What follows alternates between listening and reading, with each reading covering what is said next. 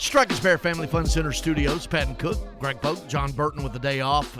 Actually, he's working. We've got our Cub reporter over at News Channel 5, of course, the sports anchor there, John, and is up at the Combine in Indy today. Rand Carthon, the general manager, will speak to all the media, and then on the side somewhere, Vrabel and Tim Kelly, the new offensive coordinator, his first availability since being named the OC. Ryan Callahan with us, Go Vols 24/7, because we're going to be at the OVC tournament doing our shows on Thursday and Friday. Tomorrow we got the Vanderbilt women starting at 9:45 with the pregame for the SEC women's tournament over in Greenville against Texas A&M. So we've moved some things around, and Ryan's with us this morning instead of Fridays. Ryan, what's up, buddy? Not much. How's it going? I understand maybe that you got suspended for 3 days, Friday, Saturday, and Sunday. That way, it would allow Go Vols 24/7 to get one of your writers eligible. Is that what happened? Something like that, yeah. Coincidental timing on that, right? Yeah, just the whole Tony V suspension. Now Maui Ahuna can play. I mean, that was the sacrificial lamb, that 3-game suspension, which really meant nothing. Yeah, and we'll see what, if anything more comes of that. Obviously, Tennessee seems to think that whole situation is resolved. The interesting thing is we haven't heard a thing from the NCAA on this whole deal. Tennessee sort of self-imposed that suspension of Tony Vitello over the weekend for that series, and Maui Ahuna obviously has been cleared to play by the NCAA, but that's the only real word that we've heard so far. So we'll see if anything more comes of it. All sorts of talk out there about sort of where that one originated.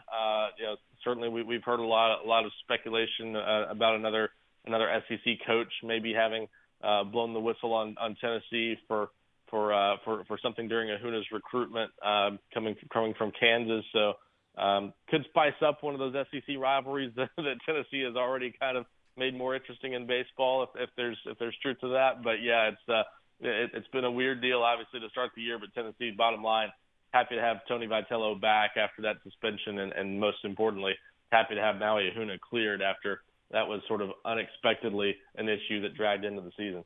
Well, and it seems with the NCAA clearing him, it's not coincidence, okay, that it comes the day after the 3 games Tony V sits out. Yeah, it certainly. I mean, everything lines up in a way that, and everything we've heard kind of points to that being related and being the explanation for that. Now, Tennessee has not admitted to that. Tony Vitello has not come out and addressed it yet. We'll see if that changes in his next media availability. He wasn't around during the weekend to talk with reporters. So we'll see what we hear on that in the coming days, and if Tennessee addresses it more directly than they have to this point. But yeah, that seems to be the indication by all accounts, and that's. Again, it's one of those things in the transfer portal that you hear about a lot, that not all of those recruitments are handled by the book. There's always some accusations of things not being handled appropriately. In this case, maybe Tennessee has been accused of that and may have maybe jumped the gun on something. We'll see what ends up coming out of this. But that certainly they think it's behind them, so that's the bottom line. We don't know, not a whole lot of precedent for those cases to know what might have transpired there, and if so, how those situations are normally punished, if at all, by the NCAA. But this may be a more common thing in the future. It's not often you hear about anything more than an accusation coming to fruition with a suspension or something like that. So we didn't really know what to expect if that was the case. But certainly everything kind of lines up that's probably what happened in this situation. Yeah, the thing, and by the way, Maui Ahuna, right, first-round draft pick, maybe, gold glove in the making, shortstop, he can hit, 5-tool player. But anyway, you said something, though. If I'm a student athlete, and even if I've gone to the transfer portal or I'm coming out of high school and I can command NIL money, and we saw it with the quarterback at Florida that was allegedly promised one thing, got another, whatever it is. I mean, the system, it's not. I'm not going to say it's broken because there's no system, right? I mean, yeah, we've got all these things and what's happening, but there's really, by the book, the book's being written as we go. And my editorial comment on that. But if I'm a student athlete, either in the portal or out of high school, and I can command NIL money, I want to know before I sign what it is. How do you keep that component out of it? Well, it's been in it forever. We know that. Now it's just legal, but when it's legally offered is after you sign, that's ridiculous. Well, and you can't keep that out of it entirely. A lot of that has to be, handled unofficially, and coaches aren't, directly involved and things like that. And I'm not sure that's what happened here either. I don't think that's. No, I know. I'm in general. No, I think this is more about just transcripts and getting the cart ahead of the horse. I don't think it was that, but I'm talking just in general with where things are. Yeah, and I think that is certainly, and we're talking about baseball with this too. Think about that. I mean, football is obviously where we hear about most of that, but with high profile transfers in baseball, you're going to hear about some of those situations too, where players are going to command some NIL deals, and that stuff. I'd be naive to say that stuff doesn't come up in recruiting. It clearly does, but that stuff has to be handled carefully in most cases, and I think usually is. Most schools aren't too irresponsible about that from what we hear, but I do think that's something that the NCAA is not. If they're trying to stop that, they're not doing a very good job, and it's going to be hard to kind of put that back in the box. It's already out there. They're adjusting to the new world, but there are things that you do have to handle appropriately. That there are all kinds of tampering accusations with the transfer portal, where you hear about teams being accused of enticing players to get into the transfer portal. Sometimes players take part in those conversations. Current player might reach out to a buddy he knows at a school and say, "Hey, if you get in the transfer portal, we'd be interested." That kind of thing. That's what you hear a lot. That's one of those things the NCAA is, I think, always trying to police as much as possible, and it's the number one thing that came up at the coaches convention this year for football. So it's an issue in all sports. That's something that the NCAA, if they ever do find proof on someone, they will go after someone for tampering. So that's at least something to keep an eye on. Ryan Callahan, GoVols 24/7. Ryan Callahan 24/7 on Twitter. Usually Friday mornings at 9:25. We moved some things around this week, and he's with us this morning. Report coming out this morning: 4 former Tennessee football assistants for Jeremy Pruitt are going to get show calls, penalties. It's a negotiated deal. UT inside linebackers coach Brian Niedermeyer, of course, all former outside linebackers coach Shelton Felton, director of player personnel Drew Hughes, and student assistant Michael Magnus. Negotiated resolution looks like anywhere from 3 to 5 years, where they are actually persona non grata with the NCAA. But still no word on, I guess, Pruitt. I got a feeling Pruitt's going to fight this. Well, and he has been from the start, yeah. as you recall. He had his lawyer making some bold statements early on, and making it clear that he wanted some of that money that he felt Tennessee owed him, even though they fired him with cause, trying to get out of that expensive buyout they would have owed him. Haven't heard a lot more about that, so I think we'll see if anything else comes of that, but. That's the thing. Jeremy Pruitt's name came up quite a bit. I was asked by a lot of people in Alabama over the past 6 months about that, because there was obviously a lot of speculation about Pete Golding even before he left for Ole Miss, whether he would make it as Alabama's defensive coordinator, and if they decided to make a change there, whether Jeremy Pruitt could come back to Alabama. A lot of Alabama fans wanted to see him back there, and I think there was at least some interest on Alabama's end in getting Jeremy Pruitt back into that program in some capacity.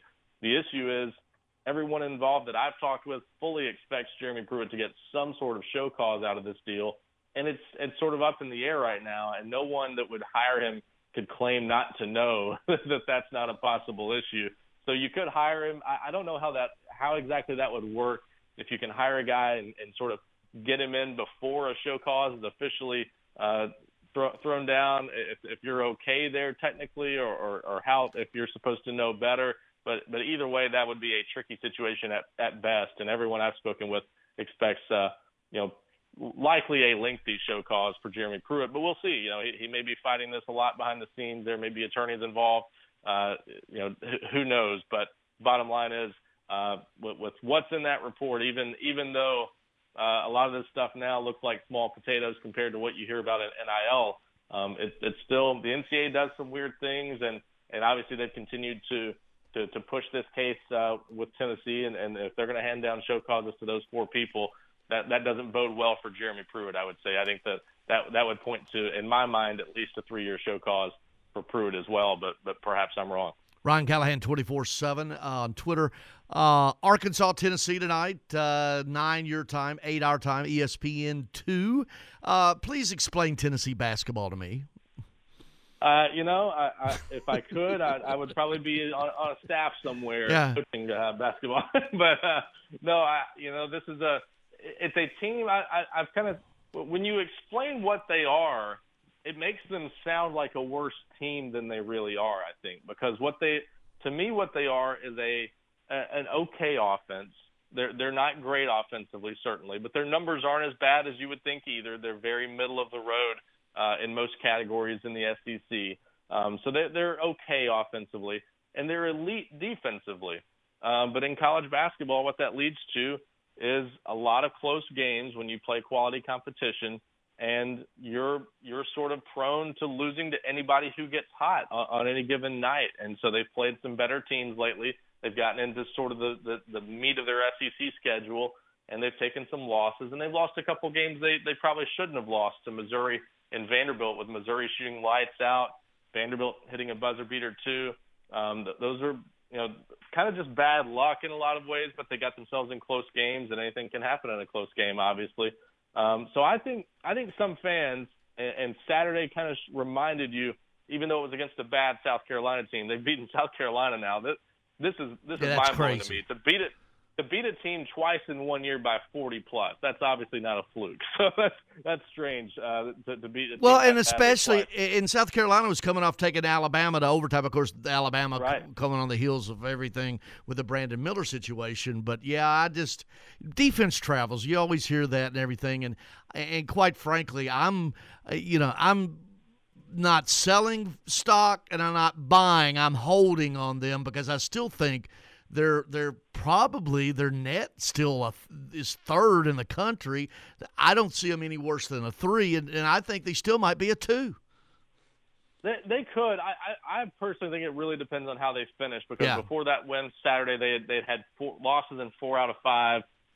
They haven't finished well to this point. If they bounce back and win both games this week, show pretty well at the SEC tournament, I think they'll be okay, and I think that's where you look at them being probably a 3 seed. Yep. If they lose another game this week, go 1 and done at the SEC tournament, something like that, then that's where I could see them maybe slipping a little bit more. But bottom line is, they're still a team that's going to be dangerous in the NCAA tournament to anyone they play. If they fall to a 4 or 5 seed or something, someone there is going to get a really tough matchup with them in the second round that maybe is going to feel like they are getting a raw deal, because Tennessee's capable of beating just about anybody in the country, as they've shown. The issue is, I think they're too hard. They're too easy to guard offensively sometimes. They don't have a lot of guys that can create their own shots.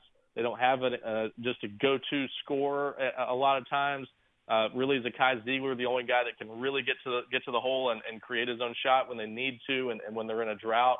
And they don't get enough free throws and transition points. So you add all that together, and when another team's shooting pretty well, it can lead to them potentially getting upset, which is why a lot of people have been paying close attention. We'll probably have them losing in the second round in their brackets. I think you'll see a lot of that. But they're a team that just as easily could make the Elite Eight, and it wouldn't shock you. Yeah. Ryan, hey, thanks, man. Appreciate you. We'll a week from Friday, we'll figure it out. We're going to be down at the Omni Hotel, and if you're coming this way, maybe you can swing by and have breakfast with us. We'll work it out. So thank you, man. That sounds good. Thanks a lot. All right, Ryan Callahan, Go Vols 24/7, brought to you by all of our UT Talk, brought to you by Star Leasing Company,